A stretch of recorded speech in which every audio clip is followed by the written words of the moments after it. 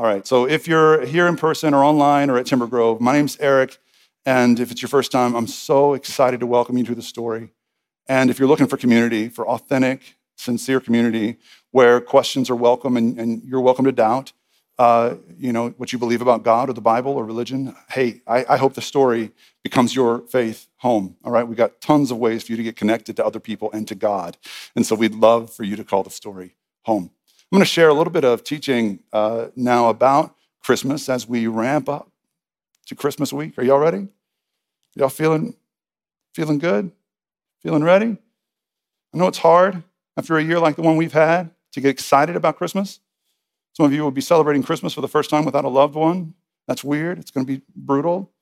But I hope that you find a blessing in this Christmas as well. I'm personally just, even though we've been through been through hell this year, I'm excited about what Christmas will bring. And I'm excited superficially as well because I was counting my presents under the tree this year. And y'all, I scored big this year. I don't know how it happened, but Giovanna went crazy with the shopping, and I'm okay with it. I've got like 8 or 9 presents with my name on them, which is like the most I've had since I was a teenager. This is epic. And I shook them, and they didn't sound like socks or ties. So this could be a big week for me. So I'm anticipating what's waiting for me under that tree on Christmas morning. But I hope you've got something to be excited about this week as well. I know one of the things that excites me about this season is that we're about to turn the page on 2020. And I'm just sick of talking about 2020. I mean, I don't know if you're sick of hearing about it, but I'm sick of talking about it. I'm sick of making those lists of all the funny things that happened in 2020. Murder hornets and stuff. I've said murder hornets like 1 million times this year. I'm sick of it. I'd rather not anymore. And I have no guarantee that 2021 is going to be any better. This could just be the beginning of a really terrible decade. I don't know, but I'm just tired of talking about 2020 and saying 2020. I want to turn the page and move on to 2021 and see what that might bring. It's just been hard. And it felt at times like it's just too much all at once. You ever feel like it's been one of those, like, when it rains, it pours is not even an apt analogy. It doesn't even do it justice. It's like every day, it's like, really? More bad news? We got more bad news this week. We lost a young person this week in our Story family, a young man named Gene. Was killed, he was shot to death in Missouri City. It's just the most random, insane thing, but it sort of fits with the theme of 2020. It just tears your heart out. I know many of you have just been pressed, crushed by this year in some way or another, but what I'm trying to do as I prepare my heart for Christmas is realize, first of all, we were never promised an easy life. Even when we come to Jesus, he doesn't promise us an easy road. In fact, if you read the New Testament, on the contrary, he promises us, some pain, some struggle, a cross. But I'm trying to find the meaning in it. I'm trying to see the silver lining of it. And I see it. I think I see it. Even though there's many of us feel like we've been given more than we could handle this year, we learn things through the struggle that we wouldn't otherwise learn. We grow in ways through the pain that we wouldn't otherwise grow. God teaches us things that, like, I've just had this sense all year that there's more going on in the world than just what we see, than just the material world that we live in every day. And when you learn that lesson, it really is a breakthrough. Part of growing in maturity in your faith is starting to see the reality behind the reality, right? So you see under the surface, what's happening on the surface is real, but there's another reality beneath it, a spiritual reality undergirding every facet of your life.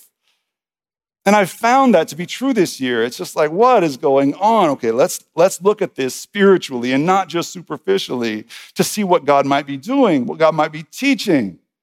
And another silver lining this year for me is, I think myself, but us as a church, we have grown deeper in terms of our understanding of prayer. I've sensed our prayer life changing. We have started to pray like psalmists pray. I've heard my own prayers change, and some of y'all's in our groups as well. I've heard you pray, and it's different now. The tone is different. And that's good because the Psalms are meant to be a prayer guide for times like these. The Psalms were written, between 1000 and 500 BC, before Christ, but they still speak so poignantly to our pain today. They were written during the darkest moments of Israel's history, times that would make 2020 seem like child's play.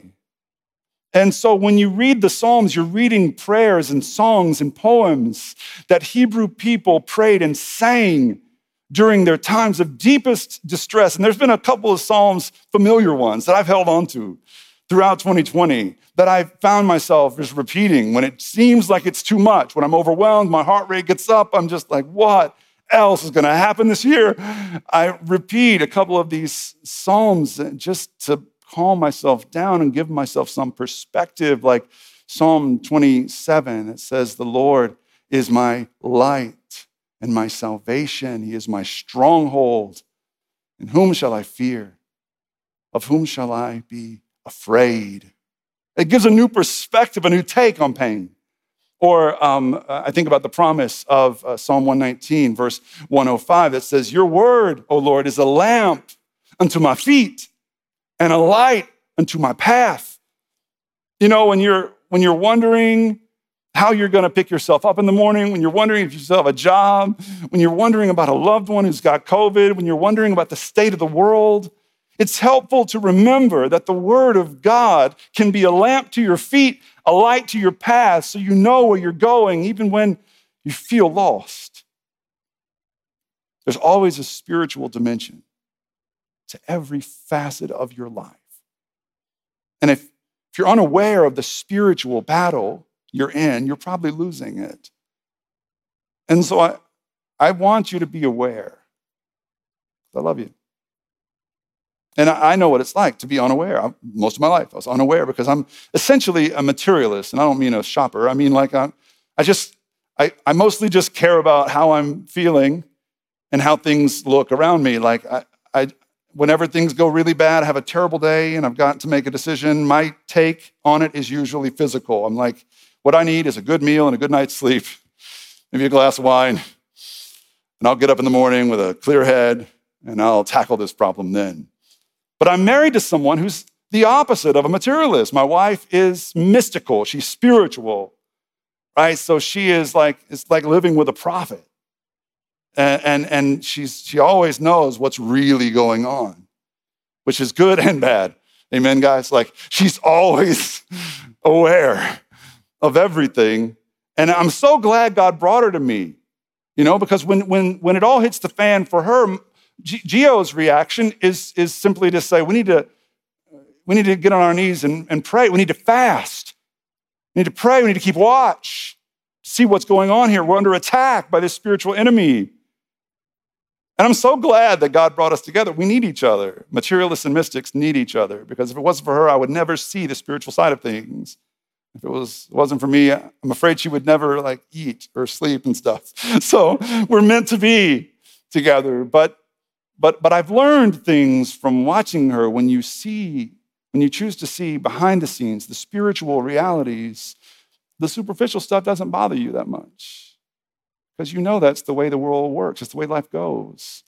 What's more important is what's underneath the surface. Have you thought this year about what's underneath all this? I know we always like to default to the superficial and say, well, our political opponents are the problem. Liberals are the problem. Evangelicals are the problem. They're the enemy. Get rid of them, we'll have a good country. Not so sure. Or I know we like to say, the certain politician, Trump's the problem, or Biden, or whatever, they're the problem. Or I know we like to say that terrorists are the problem, or America's the problem, or empire, or whatever. I know we like to think we have the answer on a superficial level, but I don't know, I guess to quote Dr. Phil, how's that working? How's that working out for you? That kind of thing. I don't see us making much progress in these battles we're facing by fighting them superficially. So as we prepare for Christmas, I thought I would try and prepare our hearts for a more spiritual Christmas this year. Because I think we all think we know the Christmas story, but I'm not sure we know the whole Christmas story according to Scripture. Like most of us get the Christmas story from, Christmas Eve services where we read the same passages, maybe a little Isaiah, a little Luke, a little Matthew. And we get the Christmas story from there, and that's fine. That's the stuff Linus quotes in Charlie Brown Christmas. That's the go-to Christmas story. Matthew quotes the Christmas story from Joseph's perspective. The Gospel of Luke tells the Christmas story from Mary's perspective, and we kind of blend them together and have one nice Christmas story. But let me tell you about Matthew and Luke's perspective on Christmas. It's pretty superficial, and I don't mean that in a shallow sense. I just mean they're telling us facts, mostly. Matthew and Luke are telling us what happened, who was involved, where it happened, when it happened. There's nothing wrong with that, but it's almost like the story you would get if I was telling you what happened at Christmas. But if Gio was telling you what happened at Christmas, you'd get a very different story. And that's the story the Gospel of John tells. So the Gospel of John is the fourth gospel written by the Apostle John, who was one of Jesus' closest friends. Okay? So probably the youngest of the disciples, one of Jesus' closest friends, and he wrote 5 New Testament books: the Gospel of John, 1st, 2nd, and 3rd John, which are 3 letters that he wrote to churches, and then everyone's favorite New Testament book, Revelation, which is super clear and easy to understand, the book of Revelation. I jest. If you're starting with Christianity, starting with the Bible, don't start reading at Revelation, okay? Let that marinate a while before you get there. But it's important. I'm going to quote it a little bit later on in this message. I want you to hear the Christmas story from John's perspective. I want you to pay attention to what's missing, like a manger, like the shepherds, stuff like that. I want you to pay attention to what's there, like light, life, darkness. Okay? So just listen in. This is John chapter 1, verses 1 through 5, and then verse 14. In the beginning was the Word. So what'd you hear there? In the beginning. Does that sound familiar? Even if you're remotely familiar with the Bible, you know in the beginning is how the Bible starts. It's the first verse in Genesis. In the beginning. Why would John start his gospel with in the beginning? He's telling us there's something more than just a baby being born around 4 BC, okay, which is when we think Jesus was born, physically born. There's something else. There's something eternal that's materializing here. In the beginning was the Word, proper noun, word, Greek word, logos, the Word of God. And the Word was with God, and the Word was God. He was with God in the beginning.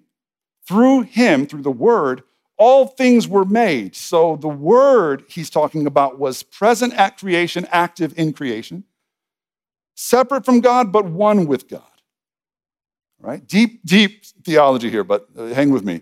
Without the Word, nothing was made that has been made. In him was life, and that life was the light of all mankind. The light shines in the darkness, and the darkness has not overcome it. And the Word became flesh and dwelt among us. This is Christmas, according to John. A very different take, all right? So where does he get his information? Who is John's source for this sort of unorthodox view, this spiritual view of what happened at Christmas? He was younger than Jesus. It's not like he was there when Jesus was born. He wasn't there at Christmas. So who told him what was really going on when Jesus was born? Well, maybe Jesus, probably part of it. But I've got another theory.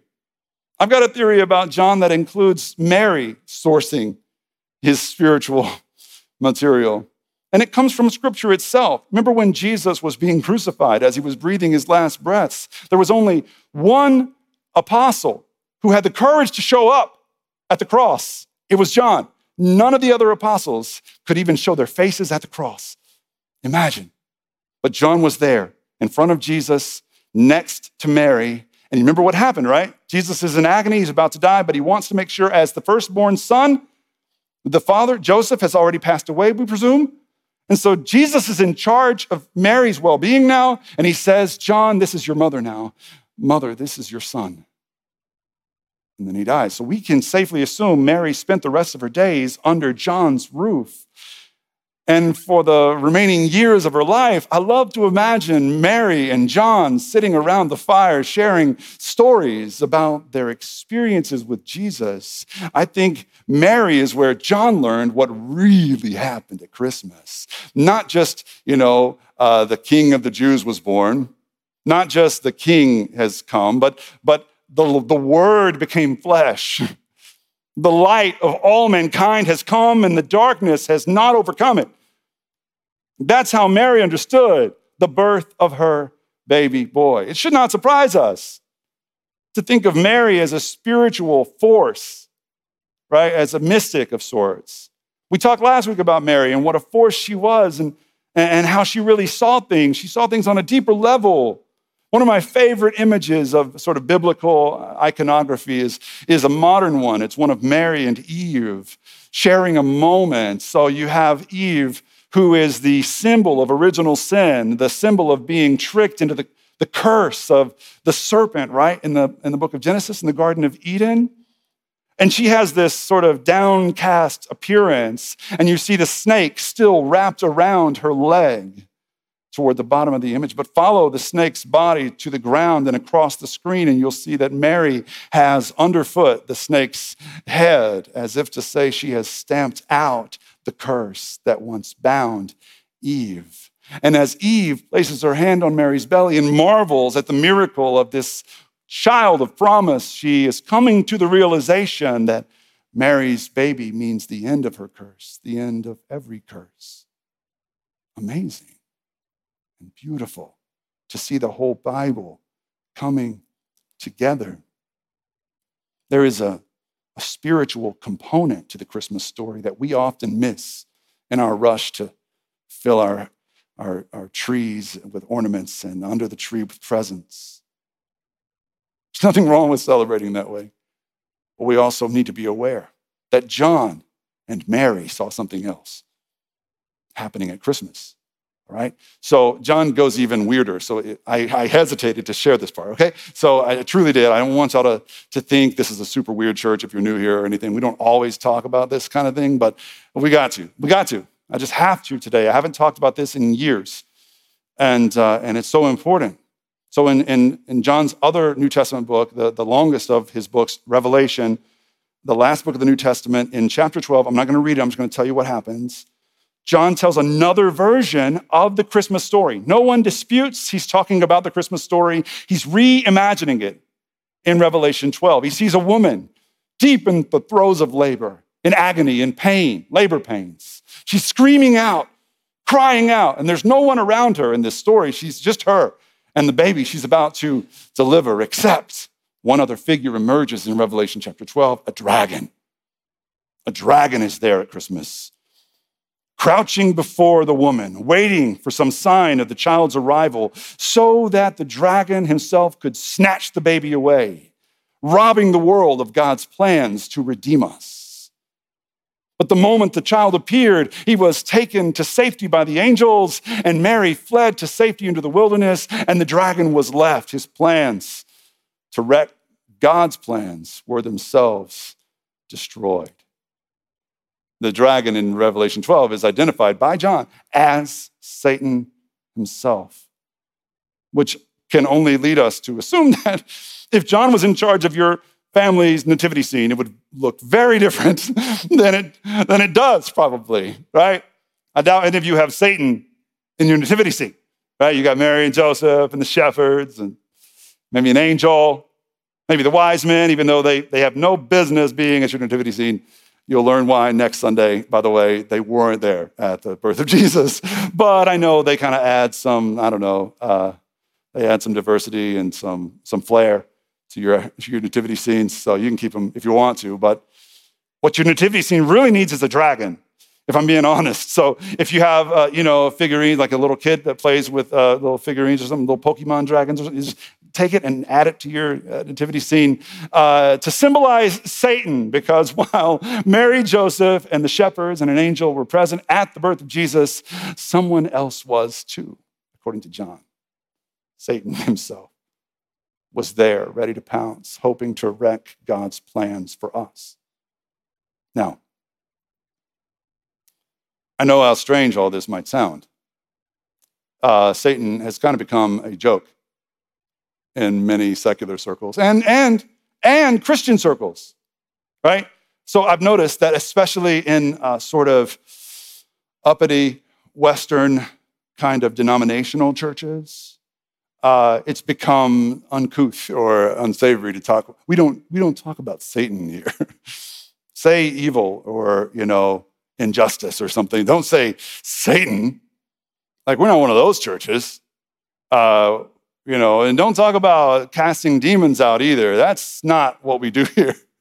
I've heard pastors, well-meaning pastors, but kind of self-important pastors talking about how Jesus didn't really cast out demons. That was just his way of, healing schizophrenia and epilepsy or something. I'm not so sure that we should take such liberties. Jesus himself talked about Satan a lot, right? So, and John himself said the reason Jesus came was to destroy the plans of Satan. And Jesus talked about him all the time. And I don't know, I'm not so sure it should be such a joke when we talk about the one who's out to get us like this. Satan is consistently in the top 3 most popular Halloween costumes every year. This most recent year, I think it was Donald Trump, sexy nurse, and Satan. And I dare say Satan is probably the least intimidating of those 3 in terms of what your reaction would be, right? It's just kind of a joke, a caricature. And it occurs to me that maybe that's how he wants it, Maybe he doesn't need to make us into like bloodthirsty Satanists with pentagram tattoos dancing around a campfire in a goat mask or something. I don't know. Maybe all he needs to do is make us into hoity-toity Methodists and Episcopalians and Presbyterians who just think we're too sophisticated to believe that kind of stuff. Maybe in some ways he's got us right where he wants us, not believing in him. Because then it's easier to have his way with us. And I know this is probably not the Christmas message you all expected to show up and hear today. I just want you to be aware of who was really present at the first Christmas, because he's still around today. Now, the reason Eve and Mary's picture that I showed earlier is so profound is because there's this sense of certainty about it, that the baby Mary was to deliver to the world would win the war. And in fact, we know how this war, this spiritual battle of light versus darkness, how it's going to end. But as with every war that's winding down, there remain these skirmishes where some are lost. And so we have to take great care. And some of us fall for it.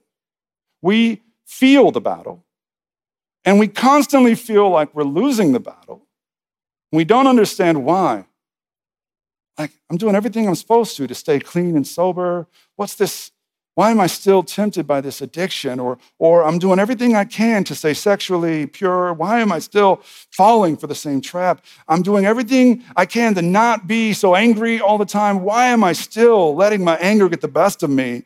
I'm doing everything I can to get out of debt. Why can't I seem to stop spending the way I'm spending or being irresponsible with my money? Why can't I seem to get a grip on the battles that I'm fighting here?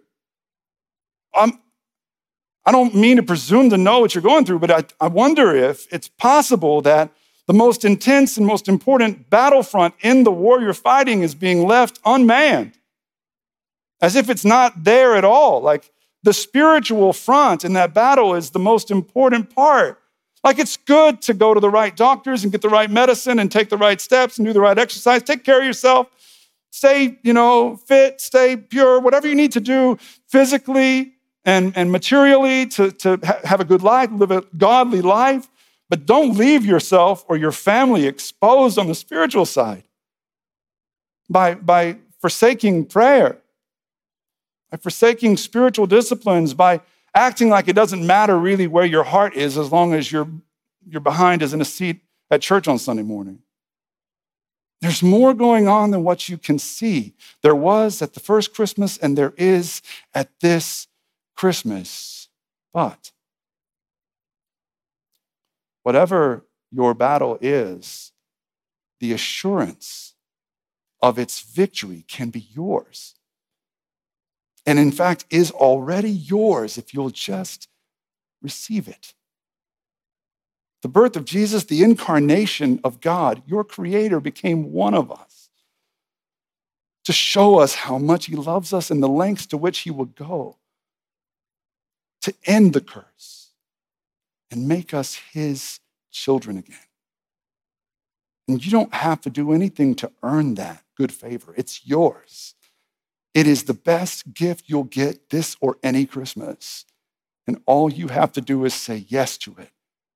And ask God to open your eyes to the spiritual realities before you every day. Ask him to show you what's really happening beneath the surface. Say, Lord, I want a spirit of discernment. I want to be able to see what's happening beneath the surface of my life so I can win these battles that I've found myself losing. Jesus came at Christmas to give you victory. John wrote his Christmas story to remind us we need a dragon in our nativity scene. We need to remember that evil was present then and it's here now. It wants to have you. That doesn't have to be your story. Jesus and his victory can be your story if you just simply want it and say yes to Jesus today. It really comes down to praying a prayer as simple as the one I'm about to lead us in. And if your heart's kind of on the fence and you don't really know me, you don't have to trust me. Like, I know what it's like to have your trust broken by religious guys. I get it. Just kind of, as much as possible, take me out of the equation and know that your Creator loves you and wants you to know and claim the victory he came to give you. So if it's in your heart today, would you just join me in prayer?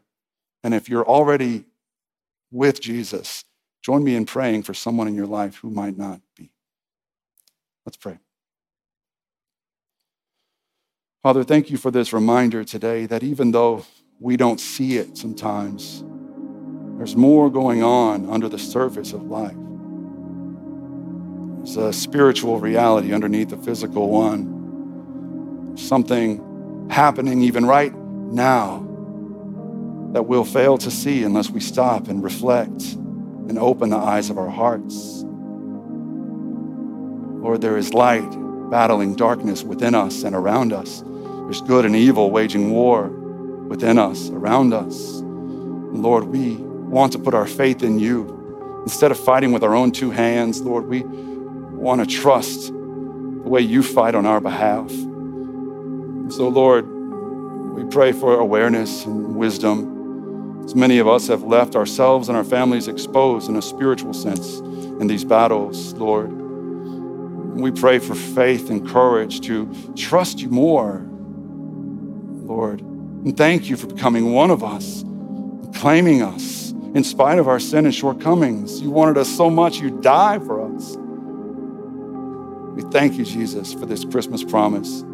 Thank you for helping us to see the world as it really is, to see our enemy for who he really is. And we rebuke any notion that our enemy is our spouse, or our enemy is ourself, or our enemy is the other political side, or our enemy is anyone else but our one spiritual enemy who seeks to have us, Lord. But we are yours. Right now, we proclaim it in our hearts. Even in spite of our doubts, we are yours because you are worthy of our trust.